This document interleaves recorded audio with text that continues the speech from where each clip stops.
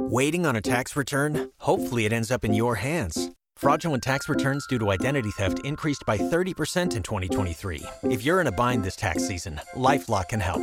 Our U.S.-based restoration specialists are experts dedicated to helping solve your identity theft issues. And all LifeLock plans are backed by the $1 Million Protection Package. So we'll reimburse you up to the limits of your plan if you lose money due to identity theft. Help protect your information this tax season with LifeLock. Save up to 25% your first year at LifeLock.com/aware. Thank you for joining us on Easy's Community Focus, where we look at the issues that matter in South Florida and the people and organizations that are making a difference. Well, COVID-19, of course, has been an ongoing issue since at least March when it really started to spread, and even more so since June when we started seeing these spikes in numbers once Memorial Day passed and they started reducing the restrictions and the virus mutated and became more contagious. And Florida is the hot spot. It's the epicenter of the outbreak right now. And now what we're facing is the beginning of a school year where we have really no idea what's going to happen. So I'm so happy to welcome back, and it's been far too long, Karla Hernandez Mats, the president of United Teachers of Dade. Thank you for talking to us.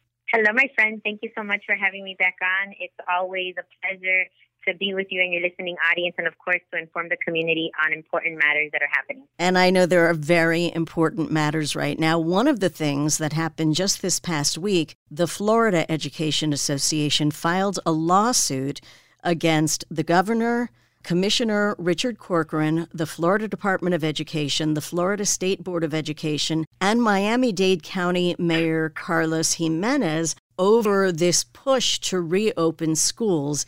And next week, I am going to talk to the president of the Florida Education Association, so we don't have to go into extreme detail, but if you want to give us a little overview of why they felt that was necessary. Absolutely. It's a monumental lawsuit. It's the first of its kind here in the state of Florida, but it is certainly, apropos because of the situation that we're in. Unfortunately, we've seen poor leadership in a lot of circumstances where we've seen, a political agenda being played as opposed to an agenda that cares about people and the well-being of the community. So for the past couple of weeks and days at the national level and at the state level, we've seen a concerted effort to push and pressure school districts to open 5 days a week, brick and mortar. And in a situation like ours in Miami-Dade, which, as you said earlier, is the epicenter of the nation in COVID cases, it is not only irrational but irresponsible to think that we are anywhere close to being in the conditions that are adequate for us to reopen our school system. And so we had to take a bold stance.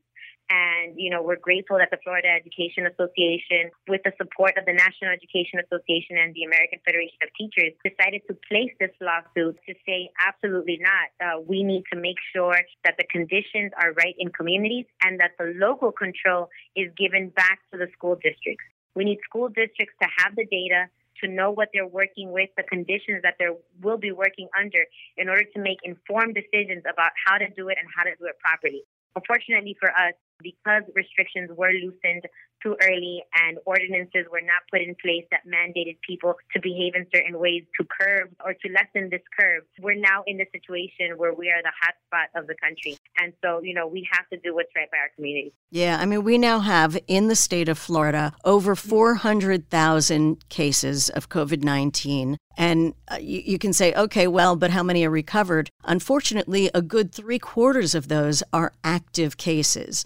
In Miami-Dade County, we are now reaching the 100,000 mark. Miami-Dade is, of the state, the epicenter. So let's take a look back toward the end of last school year when they first closed the schools and went to distance learning. Obviously, everyone finished the year. The seniors graduated. How did it work from the viewpoint of the school system? Well, our school system actually was able to pivot on a dime fairly quickly and efficiently, considering the pandemic that we were facing. Through a lot of collaboration, not only with the union, us, but with other entities, we really wanted to make sure that we provided as much support to students and to educators and their families, as much support that we could provide. But we had our ups and downs, and it was a learning opportunity for us because since we've done it since March, we've learned what worked, we've learned what didn't work. We're also very real in our situation, and we know that this is going to have a devastating effect in some communities because of the inequalities that already exist in our community. And there is going to be a learning gap. I'm calling it the COVID gap. You know, we used to talk before about the summer slide. This is much more severe than the summer slide. This COVID gap is something that is going to impact learning gains of students with disabilities, the children that speak different languages, our English language learners, of course, communities of color, and impoverished communities. But these are all things that once our school system is back in face-to-face mode and we're able to teach in, and use the pedagogy that we were trained to do and interact with our students in the way that we know that is best, we'll be able to assess our students, evaluate them, see what those needs are, and mitigate through, different instructional methods to make sure that we're bringing those children up. The thing is that we cannot mitigate loss of life. And, that's what I think a lot of policymakers and politicians are not grasping. That this is something that is going to really be devastating to so many communities. And for them to say in blanket statements, we are going to cut funding from you if you do not open your schools. You must reopen your schools, not considering the circumstances that the communities are existing in at the moment, is very irresponsible. Yeah. And, we have to push back on that. If anything, I would think adding funding would be necessary. There are so many challenges on both sides. One of the arguments I hear in favor of brick and mortar is for the parents who have gone back to work, are fortunate enough to be working again. Well, now what do they do with the kids if the kids are going to stay home? So they need a brick and mortar. And then you have the flip side, of course, which is everyone's at risk if they are spending time together in school. How do you keep a 6-foot distance? Teachers, I understand a third of teachers are in a high-risk category, either because of age or an underlying illness. So where do you even start to find a place? It's very complex, but I think that we have to unpack that. And that's part of what we need to do. Have these dialogues, these conversations so that everybody understands that we see all points of view. I feel like it's imperative that I let our audience know that teachers want to be back in school. I mean, teaching online virtually is very taxing. I mean, the amount of time of planning, because we're used to being in person, having presential classes, makes it very difficult to transition to a method that we've never used before or in this manner. And so, it's very taxing on teachers. Teachers understand the social emotional learning needs that students have, and that part of that or a cornerstone of that is the interaction that they have with them in person. But here's the thing, and you mentioned it, that we went into a bubble when schools closed, mid-March. When we closed in mid-March, we put our children in these protective bubbles to make sure that they were okay. We sent them home. They've been with their parents. Right now in Miami-Dade, with the number of cases on the rise as they are right now, this surge, it's ludicrous to think that anybody in their right mind would want to burst that bubble, take their children out of that protection that they've had for the last 4 or 5 months and expose them to the dangers of coronavirus.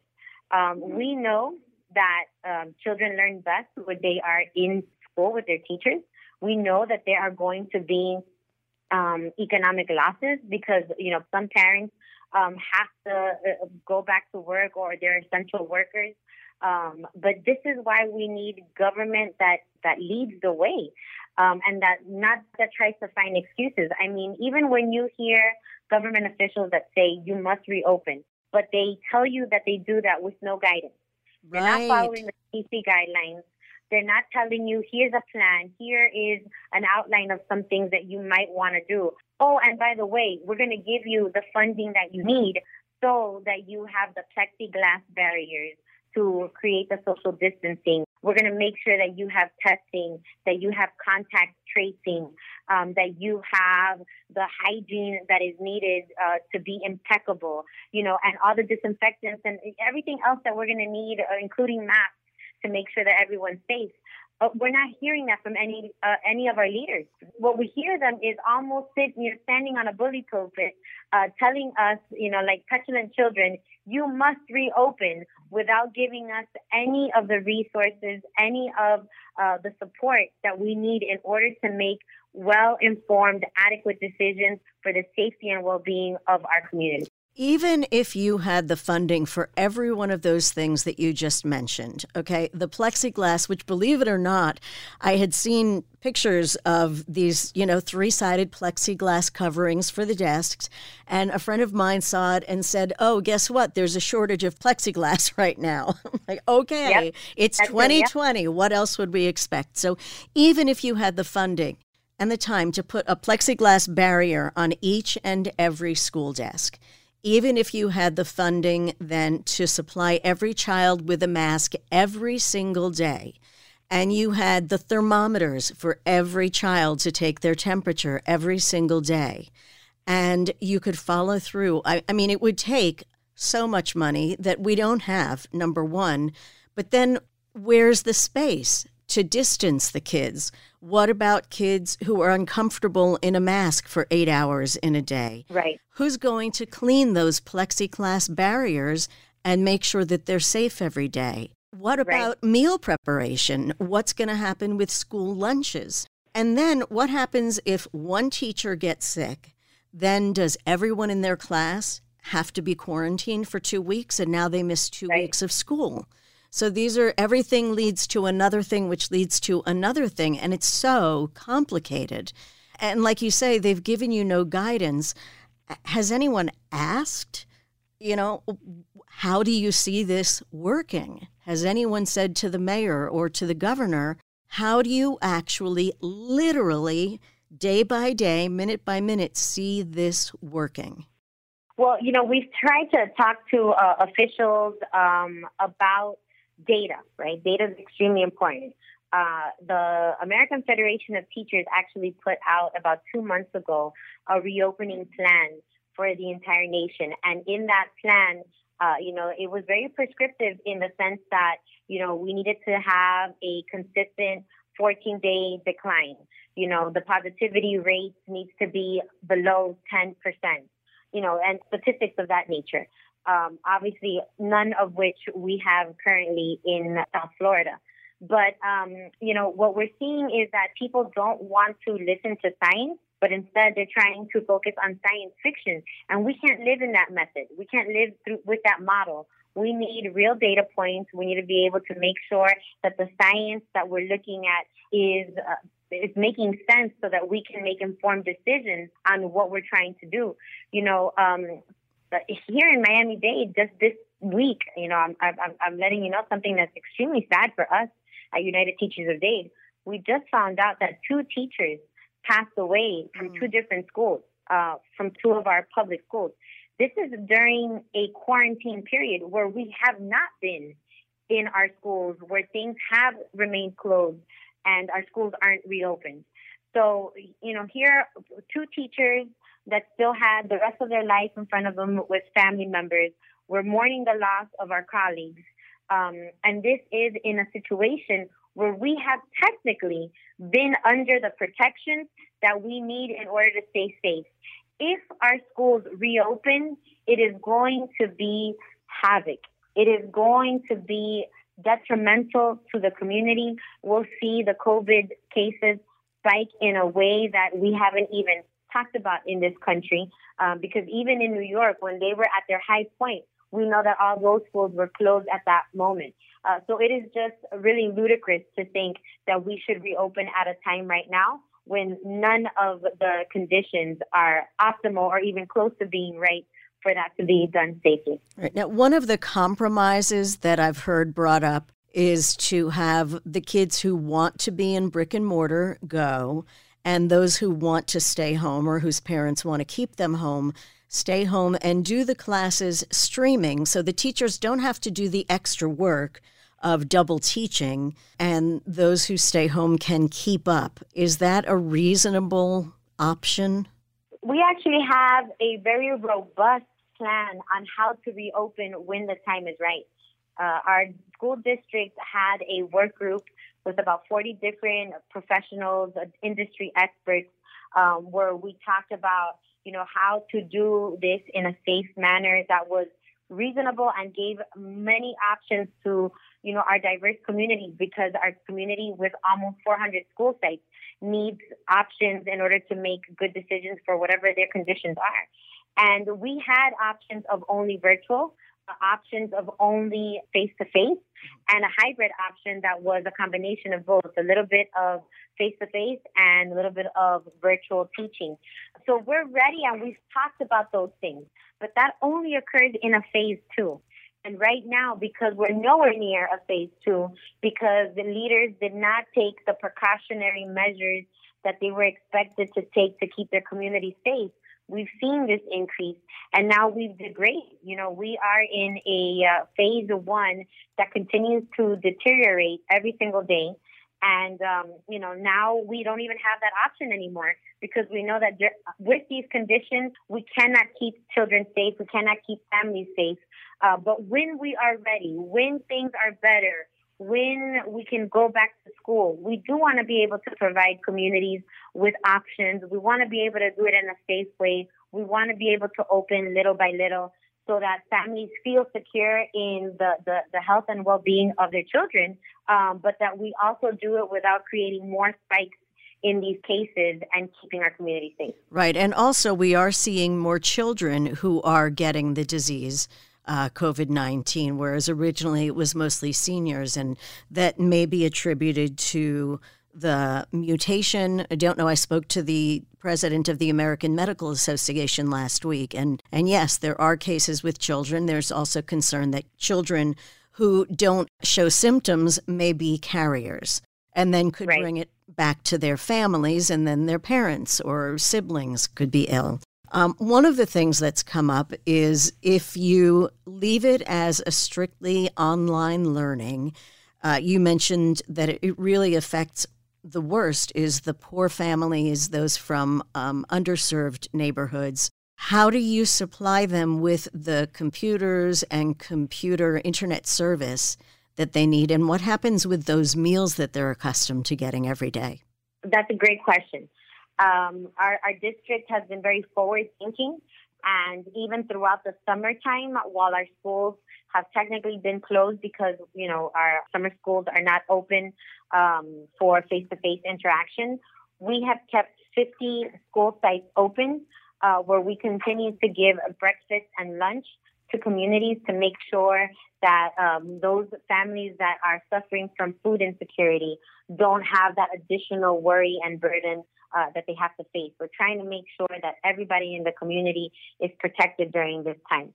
We also know that there are technical difficulties because of the technological divides that exist within our community. And so the district has given out more than, I believe, 100,000 devices, laptops, iPads, even phones as hotspots. So they've been working with different internet companies to make sure that these devices that they give out, that if they need hotspots in certain communities, that there's access to that so that children can have access to working remotely and working online with the devices that our public schools are providing for our children. Okay. When is school supposed to start according to the calendar? August 24th is supposed to be the first day of school. So we're 1 month away, and it's not looking very hopeful at this point for Brick and Mortar opening.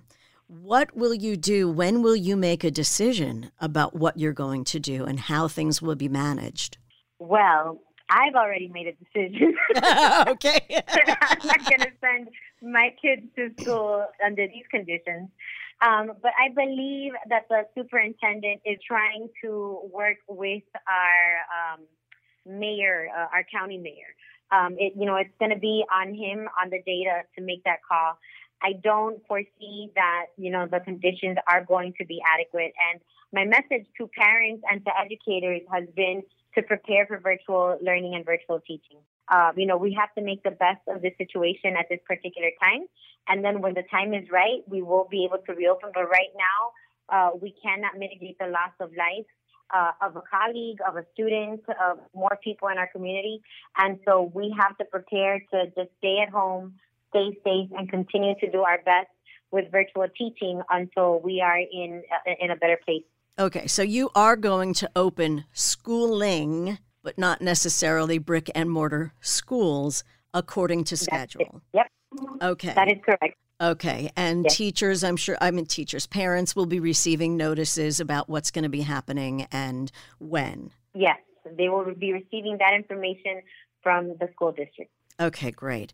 I have to ask you, I have seen some social media posts about the actual curriculum of schools where the president is saying that it's indoctrination and saying we need to change the curriculum. Have you seen that, and what is your response to that? I think it is interesting that this is what the federal government is trying to almost brainwash people into thinking, which is exactly what they're accusing us of doing. We teach on facts, we teach on history, we teach math. Math is math, reading is reading. We have always had a curriculum where we teach children to be critical thinkers, and that's what we want them to be, critical thinkers, so that they can be, engaged community activists or just community members when they grow up. But that is not the case for our Miami-Dade County Public Schools or any public school system that I've seen. We just want to be able to teach our children and give them the best public education that they can get, and we just need funding. We need funding to be able to do that for all of our communities. Can the federal government determine what goes into the curriculum? I don't believe that they should have the power to do that. All of our decisions have always been based on, local control. Our school boards, the superintendent, we've always made local decisions, on what the curriculum is that we teach. For example, just because it's on the top of my head, right now, before school finished, May is when we celebrate Haitian heritage, Haitian culture, Haitian Flag Day. I'm sure that other districts don't necessarily make, a big to-do about the Haitian culture because in their communities, they may not have such a large Haitian population like there is in Miami-Dade. And so, I believe that should always be a local control. We have standards already that we have to make sure are implemented and embedded in the curriculum that we have. Right now, all those standards have been state mandated. And so, those are the standards that we teach in our classroom to make sure that our children are ready to be successful and learn the academics that they need to learn in order to graduate and continue on with their life. Okay. We have primary elections coming up on August 18th. Are there any issues that are of particular interest to Miami-Dade County schools? All elections are extremely important, and, I'm going to put the plug in here to make sure that people register to vote from home. We're in a pandemic. We don't want you to expose yourselves. So, go online to whatever your county government elections office is and make sure you register and apply to vote from home. We have school board elections, and it's a unique opportunity because we have 3 open seats. In my lifetime, Ellen, it has never happened. Wow. And so we want to make sure that we get people that care about the well-being of our community. We serve over 350,000 kids on a daily basis. And, we need folks that, really put education as a top priority. And so we want you to vote for school board members. But, they are usually on the bottom of the ticket, so don't get tired when you get halfway through. Finish the ballot. Right. Finish the ballot. Go all the way down. And, of course, make sure that you do your research on every single candidate and know what their platforms are, know how they feel about public education, and make sure that they're supporting their community services. Do you have information about that on your website at utd.org? Yes, ma'am. We have it at utd.org.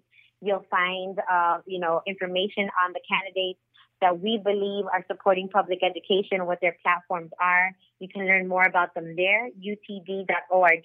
And of course, you can always follow us on our social media, United Teachers of Dade. We're very active on there, and we're always trying to put interesting and engaging commentaries and posts so that we can keep our community informed. And if for some reason the head of a tech company is listening and says, oh, I have another 100,000 laptops I'd like to donate, how would they get in contact and who would they contact?